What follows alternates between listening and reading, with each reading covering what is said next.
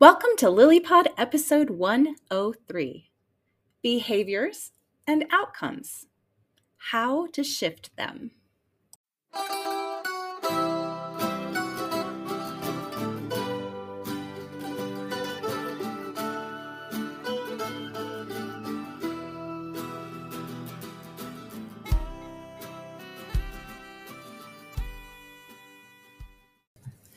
Jeff and Kathy Teichert bringing you another inspirational episode on LilyPod, a production of Love in Later Years.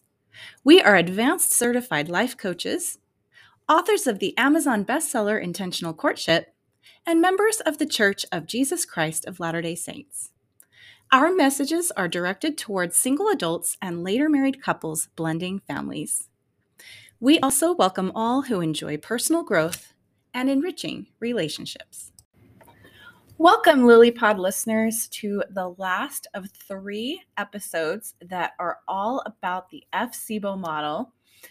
And today we're going to be deep diving into the last 2 letters, which are B and O for behaviors and outcomes. Now, be sure to listen to episode 11 for an overall view of the entire FSIBO model and to episodes 101 and 102 before you listen to this one, because they're in that order. Now, it can stand alone, but I think it's great if you could get all those in as well. Yeah, and I would like to also point out that when we're talking about outcomes, which we'll get to eventually, we are going to be talking about a variety of different kinds of outcomes. One of those is the emotions we feel. That is an outcome as well as something that leads to other outcomes. So, but it's an end in and of itself. To feeling good inside is really important, whether you're manifesting that in a great career or not. The feeling inside is super important and will increase your quality of life a lot. And in a large way, it's a great and very big motivator for the outcomes we want is to feel a certain way.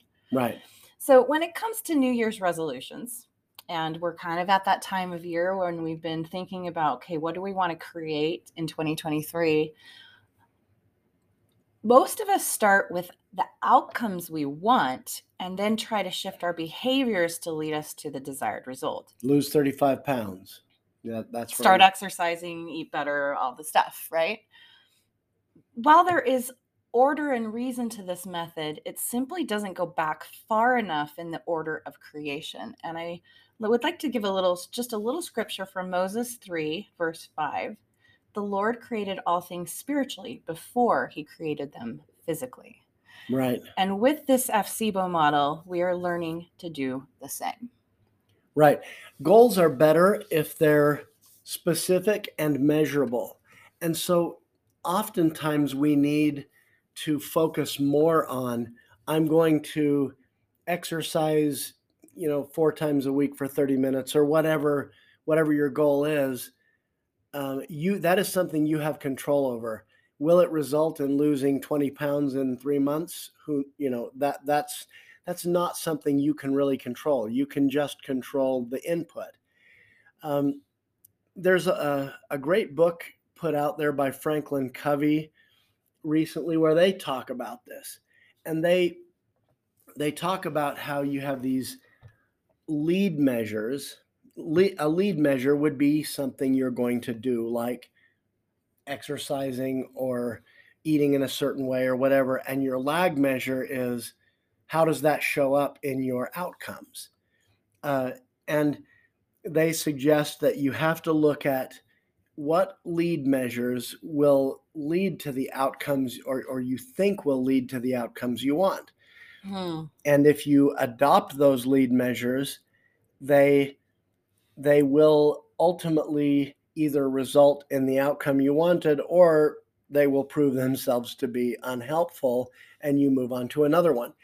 And the thing I want to emphasize in that, though, is they're saying that you have to increase your lead measure a lot to increase your lag measure a little. Well, and while that's important to know, it's still focused on behavior, and we want to be able to fuel our behavior with something that can be sustained in order to be able to reach our goals eventually, sticking with those measures that actually make the difference. Right. And thought work has a lot to do with coming up with those lead measures. Well, and if you think about it, okay, behaviors and outcomes, how to shift them and how to really shift them. Because as we know, and we so often hear, New Year's resolutions just aren't sustained. Why do we give up in February or March when we plan to do something all year? I mean, there's lots of reasons, right? But we may think, oh, it's because I'm weak or I'm uncommitted. And while that could be true in some cases, we also like to suggest that perhaps it's because we don't get to the root of our behaviors. And remembering that our root of our entire model goes back to the stories we tell about the facts of life. If we don't shift those stories, how can we possibly go about creating different behaviors and sustain them over time? Right. So we're taught that all things are created spiritually first. That includes what we think in our minds and feel in our hearts. Our stories naturally extend from both our spirit and our mind. And the stories we tell ourselves and others influence the emotions we feel and our energetic state. Those emotions and energy fuel our behaviors. It's like trying to run a car without gas, or maybe without the right kind of gas. Think about it if you'd put the regular unleaded into a diesel car. If you're not fueling those behaviors with the right kind of fuel, the kind of fuel that will sustain the behaviors and get you the outcomes you want over time, it's just like putting the wrong gas in our cars. What do we want fueling us? Well, let me tell you what I think is kind of taking a piss in your gas tank. I experienced this a lot through my 20s and 30s. Virtually everything I achieved in life, I had achieved through fear and anxiety. And really, anxiety and fear are the same thing. If you want to get technical, there's no difference. But in any case, I was anxious because what if I don't do well on this test? Then maybe I'll get a low grade and I won't get into law school. And I would horribilize about things, and that would drive me to stay up all night studying. And so I would do that. I would get a good grade and I would think, oh, I'd relax for a minute. But then there's always something else. And I think by the time I was in my late 40s, I was so sick of being anxious all the time that I would rather be a bum on the street begging than to have to live that way filled with anxiety anymore. Of course, being a bum on the street might give me worse anxiety, but that's not the point. The point is really that anxiety is a poor fuel, but it's one that a lot of us use. And, it is a good fuel when used properly. In a moment of panic or terror, when there is a real danger threatening you, anxiety gets you to move, and it gets you to move fast. And so that's important, but the vast majority of the things we use it as fuel for, doing better in our careers, even, working on our relationships, we're often fueled by fear. And remember the scripture, for the Lord hath not given us the spirit of fear, but of power, of love, and of a sound mind. So what are you going to replace that fear with? What is the proper fuel? Power, love, and a sound mind. Yes. And I've experienced something similar. I don't think I know really how long I functioned mostly on adrenaline. That fear and flight and fear response. Fight or flight. Yeah. Yeah. Fight or flight. Which is anxiety too. It is. And but that idea that I'm constantly feeling like I'm being chased by a tiger, even when I'm in the safety of my own home, sitting at my desk, just doing work. Right. And we often don't know how to differentiate that human gift we've been given, that our ancestors needed to literally run away from predators, and not apply it when we're just at work or doing something that causes that response. Now, it can cause digestive issues, and it can cause anxiety disorders, and and eventually it can really wear our bodies out. Yeah, well, and it's just super unpleasant to live that way too. Yeah, true.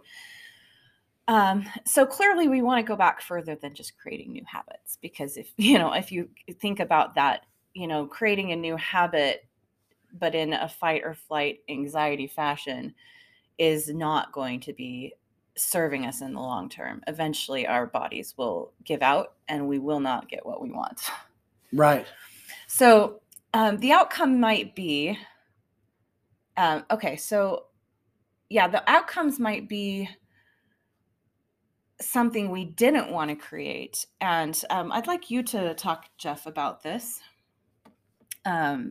This story that Stephen Covey told at a seminar. Do you remember? Yep.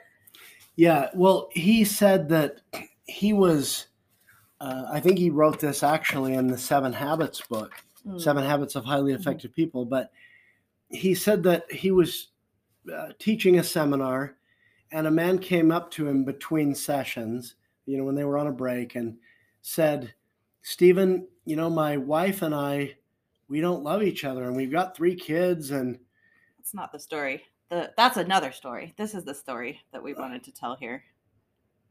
What he said is, my wife doesn't trust me. Yeah, well, he says, my wife doesn't trust me. And he says, I've tried to tell her that she can trust me. I've tried to convince her. And, I'm at these events all the time for my business. And, she's calling me 6-8 times a day, wanting to know where I am, what I'm doing, who's there. And she doesn't trust me. Okay. And right now in the story, when you first told me it, I was thinking, this woman is paranoid and she thinks, and she, she's the jealous type, or I was just thinking, what is wrong with this lady? But tell the rest of the story. Yeah. We don't trust each other. I think she doesn't love me, all of that. And Stephen is talking this through with them. And finally he sort of sheepishly says, of course, I can't blame her too much, because I met her at one of these conferences when I was married to someone else. And Stephen Covey's, Dr. Covey's, of course, his point is, you cannot talk your way out of something you behaved your way into. I think the quote was, you can't think a way out of a problem that you behaved your way into. Right. I mean, and ultimately, yes, we do have to think our way out of those things, but we have to make shifts that involve more than behavior if we really want it to last. Yeah. So I think the point is that you can't only think your way out of it. You've got to think and behave your way out of it. So it goes together. It's congruent. It's not dichotomous or cognitive dissonance. It's coming together with our mind and our behaviors being what we want to be, so we can have trust in a relationship. Right. And this dude that came up to talk to Dr. Covey has to accept where he is and go from there. And that involves shifting the way he thinks about relationships, shifting the way he thinks about trust, accepting the reasons why his wife doesn't trust him. And, can he make her trust him? No, but he can make choices. He can choose to show up differently in the relationship. And that may result in increased trust, and it may not. Well, and just like we can't control the outcomes of our behaviors, we can control the the behaviors for as long as we want. And I think often when we don't get the outcome that we want, we often will feel frustrated and stop. And that's almost always the reason we don't get where we want to go, because usually anything worthwhile is going to require us to be very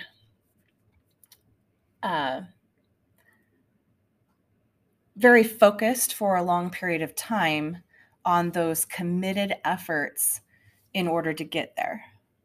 I mean, nobody comes and starts taking violin lessons and is able to play beautifully, even in the first year, let alone the first week, right? So when we really want something worthwhile, it can be very devastating to the result we want, to the outcome that we desire, if we just give up because we aren't staying committed to the behaviors because we're not getting the result fast enough. Right. I mean, the result is important, but the things that we're going to focus on leading up to it are what's going to give us that outcome. The guy being patient with his wife's phone calls, being willing to say, where he is and who he's with and what he's doing, are going to give her a little bit of peace of mind. Now, he's not responsible for her peace of mind, and maybe nothing he does is going to ever overcome her lack of trust in him. And then, he has choices to make. But ultimately, he can be responsible for his own behavior, and he's going to get more of what he wants in life. Not everything, but it's important that we focus more on, all right, what behavior do I need to create the outcome I want? And then what kind of emotions and energy are going to fuel that behavior? And in turn, what kind of stories can we adopt that are going to give us that kind of emotions and energetic flow? Well, and we might want to start with these questions. And this can either be parenthetical for the audience, or we can actually answer them question. What is the energy or emotion behind someone cheating on their spouse? What stories did they tell leading to that behavior? And what stories did they tell to justify it? Right. And it may be full of cognitive distortions. I mean, I know a sad story of a man who recently committed suicide, and he had been telling his children for a couple of weeks that if his girlfriend broke up with him, he was going to kill himself. And ultimately he did. And his girlfriend explains afterward, I wasn't going to break up with him. I was giving him space because he's at a particularly busy time of year for his business. And I was giving him space to focus on that. I didn't mean to break up with him. And he killed himself over this. Why? Well, it's the stories he was telling. It was the horribilizing he was doing about it. And, even if this woman was going to break up with him, she's not the last woman on earth. So there were a lot of stories that even led up to, if this happens, I'm going to do this. This relationship is my last chance for happiness. That could be a story he was telling. Mm-hmm. And I've had one too many losses I can't handle anymore. Those are the stories that can lead to that kind of devastating outcome. Right. And, not all negative stories we tell ourselves result in suicide, but some do. And it illustrates the point that the way we interpret and understand the events of our lives is really important for the kind of emotional environment we live in, for the energetic flow that we live in, and consequently the way we behave and the outcomes we get. I think this is a good demonstration of why it is so important to get good life and relationship coaching along your journey and not wait until it's at that crisis point. Right. Because I think if he would have had someone there supporting his thought processes, that wouldn't have been necessary. And not only that, he might have even created a life he loved and wouldn't have wanted to leave. I've said to some of his loved ones, I didn't know him really well, but I said to a couple of his loved ones, man, if I had known he was in that much pain, I really wish I could somehow go back and talk to him for half an hour before he made that decision. Because I don't think he would have made that decision. Now, I could be totally wrong. Maybe I could have talked to him and nothing would have sunk in. But I also I feel like this work is powerful enough that you can give somebody a smidgen of hope even in half an hour that will help them to see the world through a more hopeful lens. Well, and we know that divorced men are like the highest population of at risk for suicide. And we not only want to help people or prevent people from leaving this world prematurely, but also to live a life that is worth staying for. Right. And we not only recommend life and relationship coaching for women, but especially for men, actually. And Right. I believe that more women than men listen to our podcast and more men than women watch our YouTube channel. So we've got LilyPod and we've got LilyTube, which is the visual version of what we offer, but they're totally different content other than our interviews, which we do both places. Right. But and look, men on the average are going to have a little more money than their female counterparts. So why are women willing to pay for coaching and men often aren't? I think it's a societal thing. We tend to think that men should just do it on their own, and men adopt this story that they need to do it on their own. And yeah, it's that self-sufficiency paradigm. And I think in addition, we men kind of we want something concrete for our money because, we work hard for it, and sometimes it represents a lot of blood, sweat, and tears, and we don't want to just throw it away on something that might not work.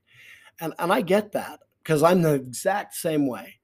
I want to tell you, though, not everything you will spend money on that really ends up being worth it, that helps you feel those things you want to feel. Not everything is going to be concrete. You might take a vacation to a beautiful place or a historic place or something, and that's going to be a great memory. It's going to enhance your quality of life. It's going to grow in significance. But it didn't increase your net worth. Right. It didn't increase your net worth. It didn't. It isn't something you're seeing in your home every day or in your garage or whatever. Although it does. It also. But the thing is, it might not have seemingly increased your net worth. But think about it. When you feel better and you perform better at your job, you get promotions, you get raises, you get bonuses. I mean. Oh, and I can absolutely say that if you come to coaching with us and you do the work, your career is going to benefit from that. You're going to make more money. It's just not going to be a direct correlation necessarily. Right. I mean, you're not going to see it immediately, or you probably won't see it immediately. Well, you may see some shifts immediately in how you operate, but it's going to, the lag measure of making more money is going to take some time. So I'd like to just say that we didn't know about the statistic personally until in the recent year where, we've lost several men, divorced men to suicide that we know personally. And right. It's really terrible. Like it's been heartbreaking to see. And so for all you women who are listening to the podcast, please share this with the men you love in your life. Please encourage them to come see us for free, for a free discovery call. Encourage them to come to Jeff's Knights of the Lily roundtables each month. They're really amazing. And knights, we use the theme of knights because knights are what? They're strong, they're powerful. They are warriors for truth and justice. And, that's how we like to think of them anyway. We're going to help you become a more powerful individual and honestly, a more manly individual in a lot of ways. Yeah, it takes true strength as a man and even as a woman to be able to vulnerably approach your own self with compassionate awareness and be willing to do the work to elevate your life. That's right. And so, yeah, I would just say in conclusion to the men, look, guys, I can't offer you, okay, come to coaching and you'll be driving a Cadillac tomorrow.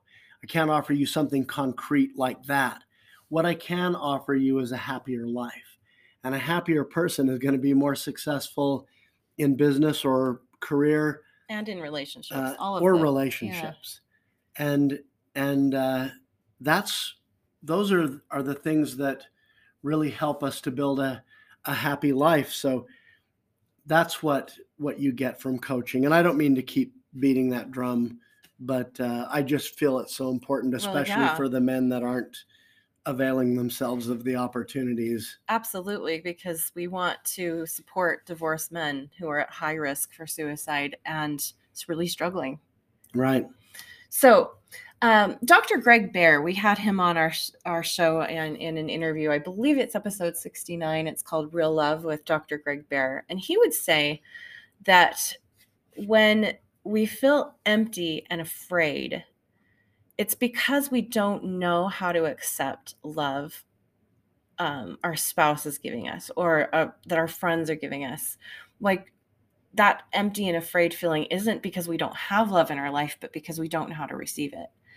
And that lack of ability to accept and get love and approval from, let's say, our parents when we were children, or even the stories we tell ourselves about how lovable we are, those are stories that can lead to, like, that affair that we were talking about earlier with, Dr. Stephen Covey. My spouse is Stephen Covey's friend, not him. Oh, right. No, yeah. The person who came up to him and talked about the affair that he had with the person who was then nervous about him being out at the event where she met him. Right. While he was married to someone else. Now, my spouse, the story that my spouse is the only one who can meet my needs. And if I can't get it from her, I guess I'll have to go somewhere else. I mean, that's, I think, one of those stories that might have led to the affair. And we don't ever really want our spouse to be the only place we get our emotional needs met. Right. That puts a lot of unnecessary pressure on the relationship. Now, of course, in terms of, a spouse being your person, the person you get to talk to, the person that can be there for you, and, the person who you want to tell things to and connect with the most. I mean, that is very ideal. But it doesn't mean it has to be the only place you get emotional needs met. Right. Now, most misbehavior in marriage comes from what people see as unmet needs. And we're suggesting that we meet those needs ourselves and take accountability and responsibility for what we're really needing, rather than putting that responsibility on other people. And one of the best gifts we can give any relationship is the story that we are lovable, and therefore we're open to receive it. I mean, have you ever been in a relationship with someone you loved and they couldn't feel it? And that's just, I don't think there's anything more frustrating in this whole world. I have too. It led to a divorce, actually. Yeah. The outcomes in our life can be both internal and external. They can be based on relationships, careers, whether we carry peace or disruption around with us all day. Outcomes are like a mirror and a reflection for us to know what we're feeling and ultimately what we're feeding our minds. And so in this FSIBO model, we go back to, okay, these are the outcomes of my life. This is what I'm seeing. This is a mirror and a reflection to what I've fed my mind for years. If I want to create something different, I have to go back and feed my mind something different over time. Right. Feed it good fuel that is long burning. So how do we feed our minds good fuel that is slow burning? Well, I think it's the observations of the behaviors that are creating the outcomes we don't desire that can help us go back to the stories and the emotion and energy that's fueling them, and then shift them, elevate them, get into the route of fueling our behaviors and creating the outcomes of our life that we actually want. I think that takes a lot of intentional effort.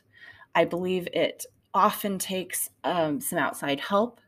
And I do believe that we have the power to shift all of it to whatever we want to be experiencing instead of what we are currently experiencing, if that's something we want to shift.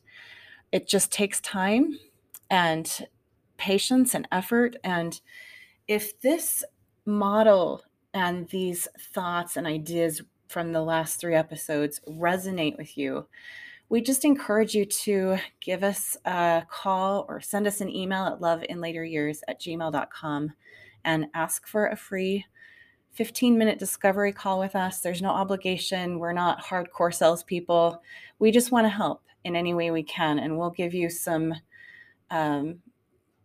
good information in the time we have with you. And then if you want to continue, you'll know what your options are with us. And having said that, we love having you here. Thank you so much for listening. Please share with those you love the opportunity to be elevated through these podcasts throughout the year. We put out a new one each Tuesday morning at 5 a.m. and we love having you here. And with that, we will say anytime is a wonderful and amazing, great time for love in your life. Thank you so much for listening. We'll catch you next week.